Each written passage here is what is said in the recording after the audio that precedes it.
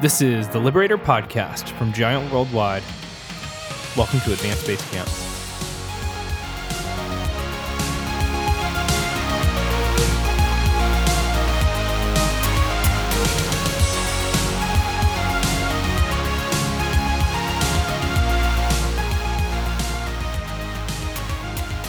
Welcome to the Liberator Podcast. My name is Jeremy Kubicek, and this is episode 20.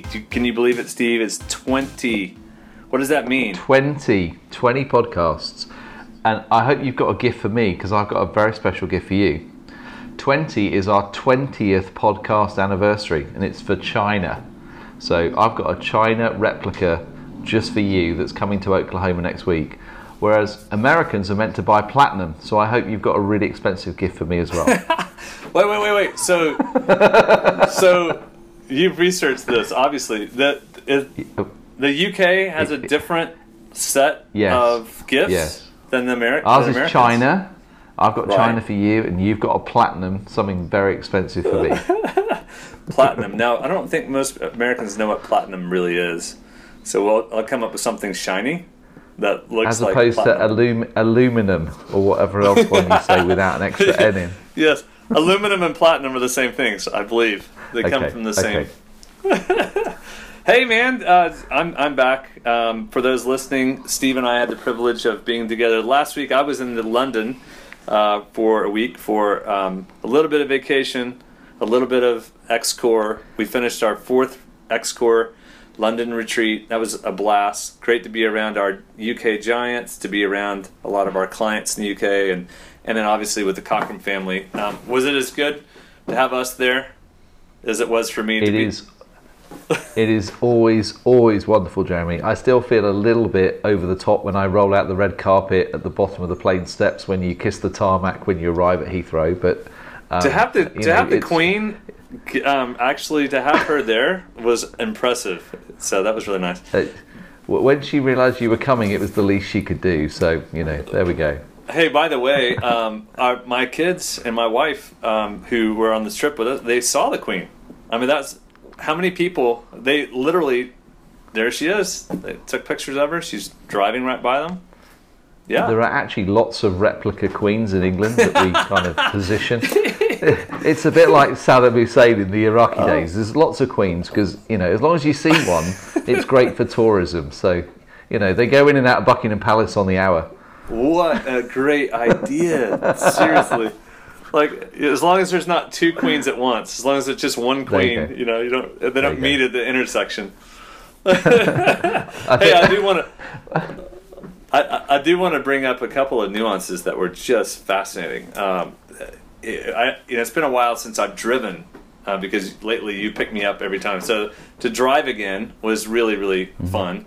But we were driving, just so funny. We were driving down the highway, and there was this really, really wide load. It was like some big equipment, and it was really on the highway. And in America, we would simply have a sign that says wide load. And that was it, just wide load.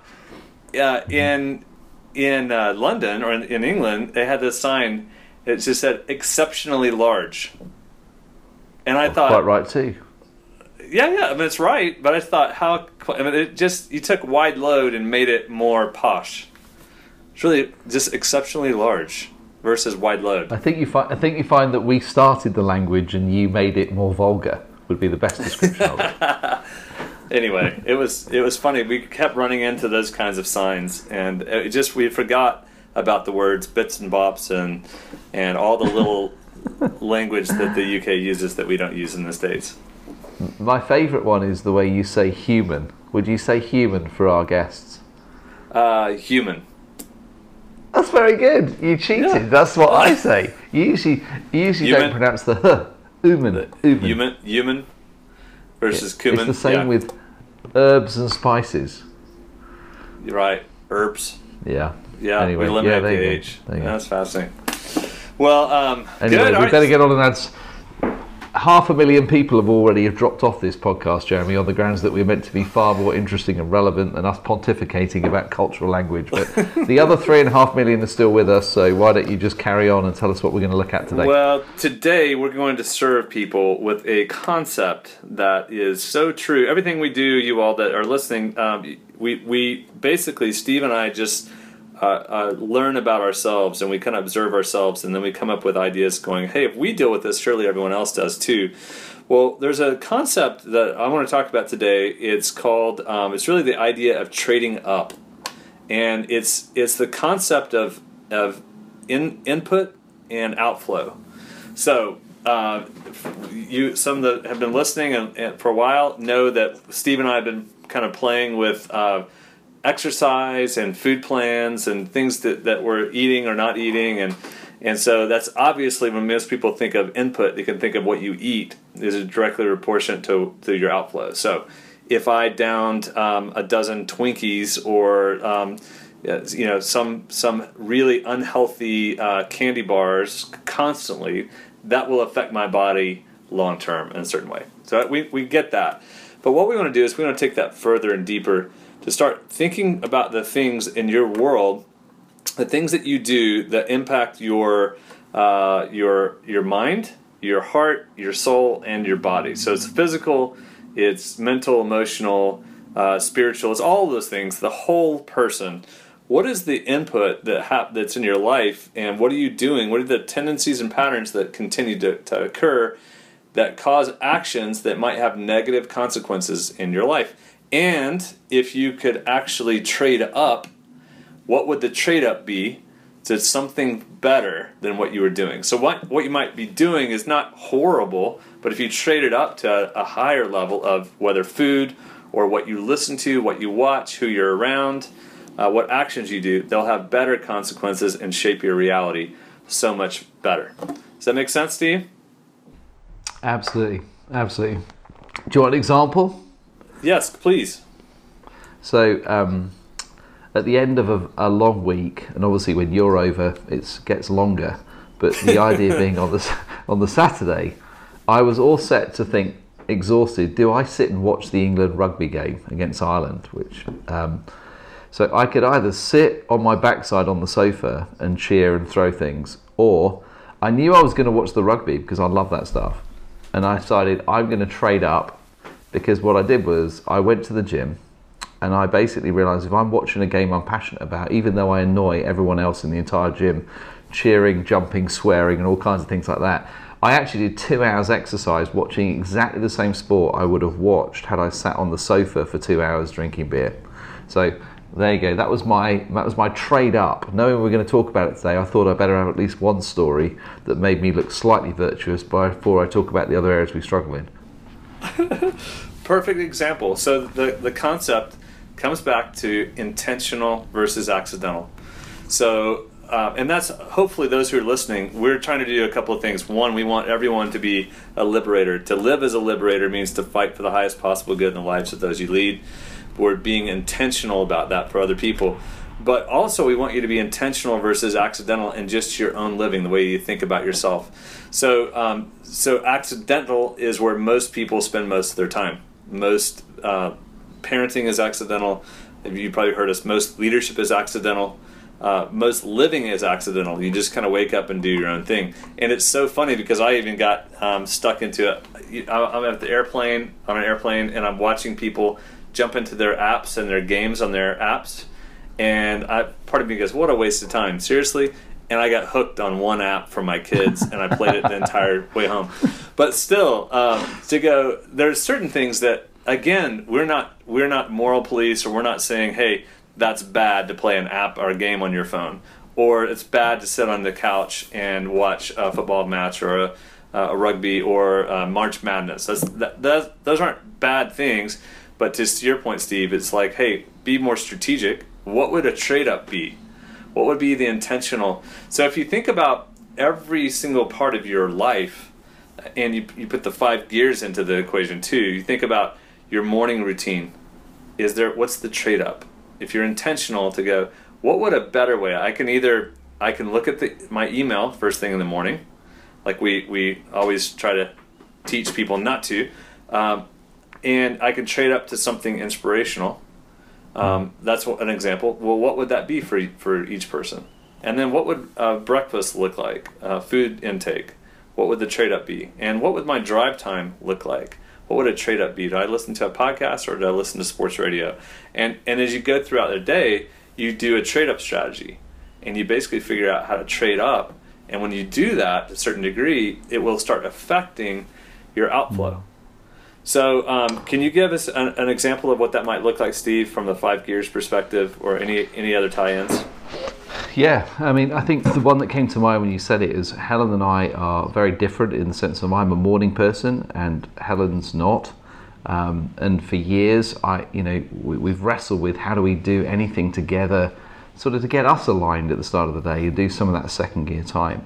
So one of the things we found is we have this incredible kind of invention by Helen's Bed. You press a button and you get a boiling hot cup of tea in 30 seconds.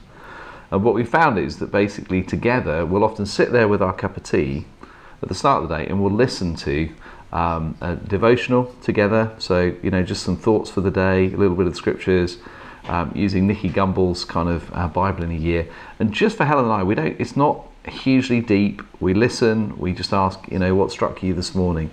But it was that intentionality for us of saying, how do we share something of the beginning of our day? In the old days, I used to kind of get up at 5 and try and do as much work as possible.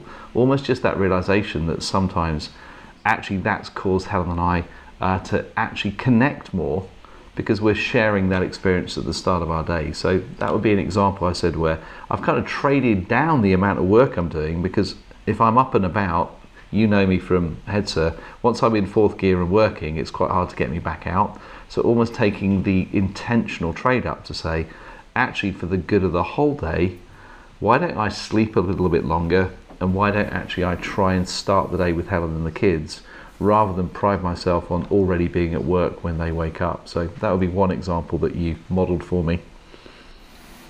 Well, I think the concept of getting people to liberation is really freeing people. So what we're trying to do here is we're trying to provoke you, the listener, to think differently. So most people think, well, I can get so much more done. And what we've realized is that transaction of getting things done can often impact the relationships in your life to a negative degree, which can actually undermine your influence and cause you more pain long term and more issues long term. So as we provoke you into the concept of trading up, not only let's talk about input for a minute. We've decided to get back on the wagon from what we're eating, and I know you've been eating really well here lately and losing some lbs. Good job. Were you down 180 pounds? Is that right? I'm joking. I now have to run around in the shower between the jets to get wet. So, but you looked really good, I must say, and you're losing some pounds. Yeah, that's great. But there's a direct correlation to what you put in your body to what happens. But it also that affects you mentally, right? How does your weight loss and healthy eating, how is that affecting your mindset right now, as an example? Gosh, I feel like I'm on your couch now. I think the interesting thing for me was that we used indirect effort, which was, I often say to people, the things you struggle most with, don't start with those. Start with something that you can actually win with. But I think for me, the weight issue has always been a challenge, because in some ways, if you were an elite athlete like I was as a young man, you ate whatever you wanted and it didn't matter. And because I have this incredible love of celebration and food and drink is part of that, the realization that I don't do the exercise I did, my metabolism's not as good as it was, and you can't eat out 10, 12 meals a week and just eat whatever you want when you feel like it. So I think for me, Jez, it was going after the hardest thing for me to deal with and actually working out how, knowing myself, how could I win? So Kevin Swan, who's helped me with this, the way I'm wired is if you tell me I can't have something and I can't ever have it again, I'd really struggle with it because it feels too oppressive. Where in this diet, actually, basically every Saturday, I get to eat whatever I want. It's incredible. You can eat as much as is positively encouraged. So for me, it actually gave me a structure in which there was some freedom. And so therefore for me, knowing myself, knowing my tendency, knowing my pattern, I'm like now, I started this on February the 1st. So this is not a diet, it's a lifestyle choice. I'm going, I can do this one. And I think, I lost about 14 pounds so far, and my wife's very proud of me, and it's actually having good consequences. I think the biggest one is in the mindset of me going, this is an area I thought I was gradually losing this battle, and I didn't know how to deal with it. And somebody basically gave me a code. It's not just, how much exercise you do, it's actually the combination of what you're putting into your body. So I'm much more intentional and limited in what I eat, but I have my Saturday when I'm positively encouraged to be my ENTP creative best. So if you look at what I ate on Saturday, I had, for breakfast, I had toast with butter and jam. I had hot chocolate with a dunked in chocolate croissant. I had burgers and fries for lunch. I had ice cream Sundays for afternoon. I had a pizza in the evening and a curry to finish it all off. A couple of beers and a couple of glasses of wine. And on this diet, that is positively encouraged. And I think it's incredible. So there you go. To all the nutritionists who are wincing listening to this, and to your Fatterday, is that what you call it? I think you call it Fatterday. Yeah, absolutely. But my point in asking you about it is simply the concept of how it's affected you. So the consequences from your body, from your weight, but also your mindset. Input and outflow are directly related, and they're directly related to trading up. So for me, my examples are actually my morning and my inspiration. What I've noticed here lately is since January, my fourth gear, which is in the 5 gears, that would be task mode, my fourth gear has gone up dramatically, and I'm spending a lot more time on a lot more different things. And so I'm finding myself in the evenings with my computer open too long. I'm finding myself in the morning having zero inspirational, kind of motivational time, getting myself ready, and I'm jumping right into work. So what happens for me is that's input, meaning that I've got so much work inflow that it's actually kind of killing the joy. And I noticed it by the end of February, like something's not right here. And I looked back at my schedule, and January and February were very busy with lots of new and lots of work and lots of responsibility.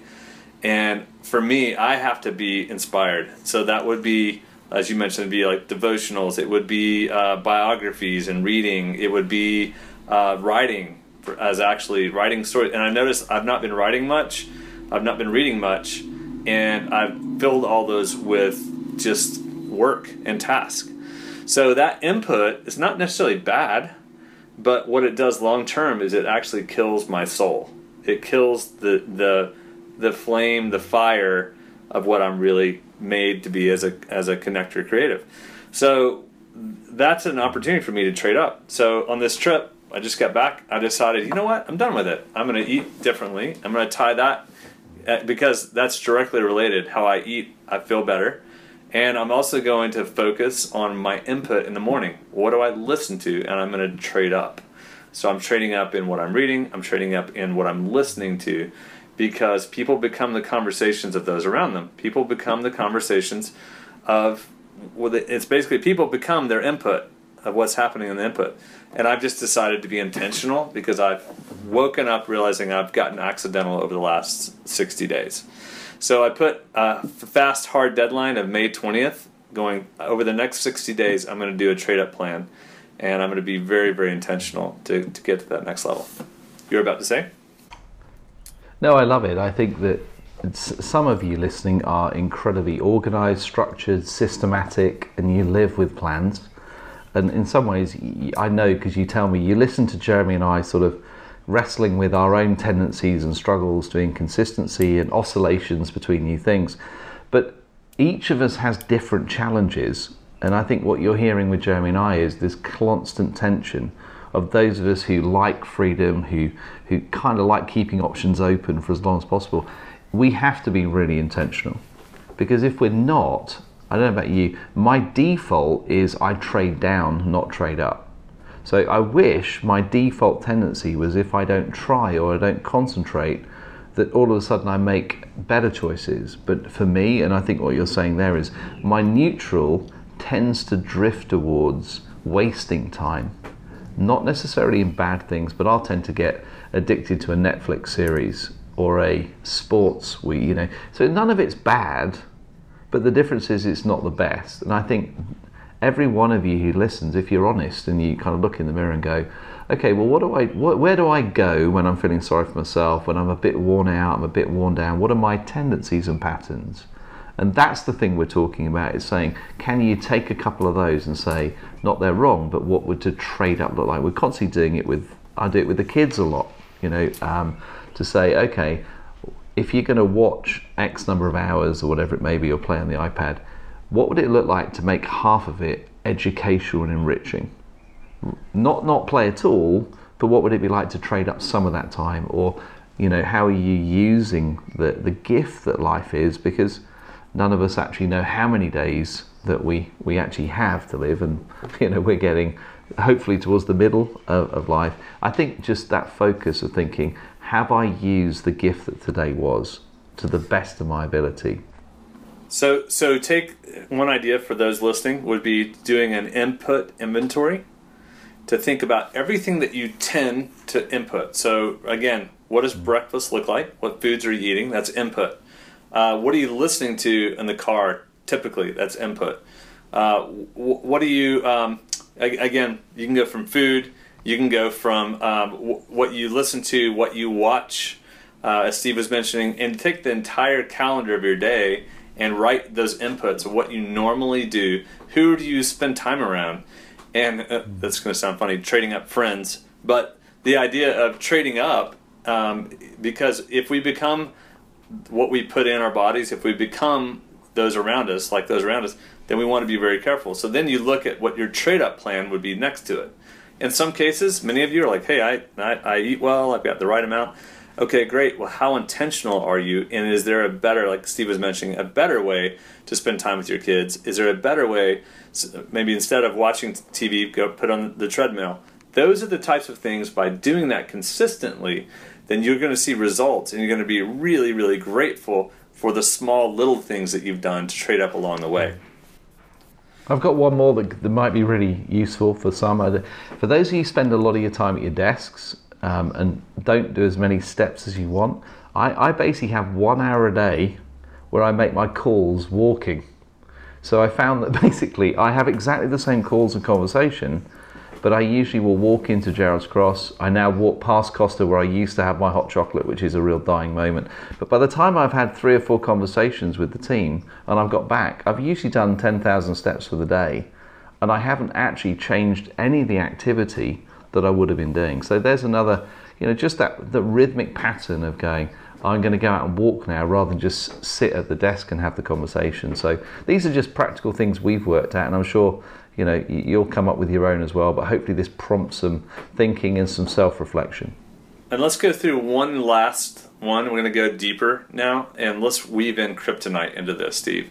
So if you think about people's kryptonite, is there something in someone's life, and this is not even tied to personality, this could be, but it could simply be, is there something in your life that is actually trading down, and you've been trading down so long that you've allowed it into your world? So here's what I mean. Now we get into things that are vices. So if we're talking about input, this is such toxic input that it's creating a cancer. So smoking is obviously a habit, and it is one that has natural consequences. Alcohol, it has negative consequences, and everyone knows that, right? Everyone knows that abusing alcohol, smoking, those are bad for you, unless people have so rationalized it. But those are vices. Then you get into things like pornography. Then you get into other topics that actually come in, and what they do is they actually kill the soul, they blunt the mind, they hurt the body, and it causes people to be unfruitful, so that their lens is actually, their senses get seared. So everything that they see becomes accidental, right? So it's harder to be a parent, a good parent. It's harder to be a good spouse. it's harder to view yourself appropriately. So that's a whole nother level of input and outflow, and trading up is even more difficult if that is a habit that you've gotten yourself into. Any thoughts on that? Yeah, I mean, it wasn't me who came up with it, but I don't know their name. They said, what is the difference between your public self and your private self? And if somebody met them both, would they recognize them as being connected? And so therefore, you know, the wall of self-preservation, which we talked about before, what are you trying to hide? What are you trying to prove? What are you afraid of losing? Most people have things that they're ashamed of. Most people, in my experience, have things in the past they wish they hadn't done. And often what I observe is it's when people deal with shame or that sense of fear of being discovered, it means that they close down and they're not as open to other people, and they're not as able to freely give of what they've got. So in the sense of, you can usually tell the people who are truly alive because they're giving out of the abundance of the life that they have, the overflow of their life. The people who are sometimes worried they might be discovered, there's shame in their lives for the things you've just described, that actually what they do, by hiding it, what that means is you end up hiding away. So that's something which in some ways, the longer it goes on, the harder it gets to deal with.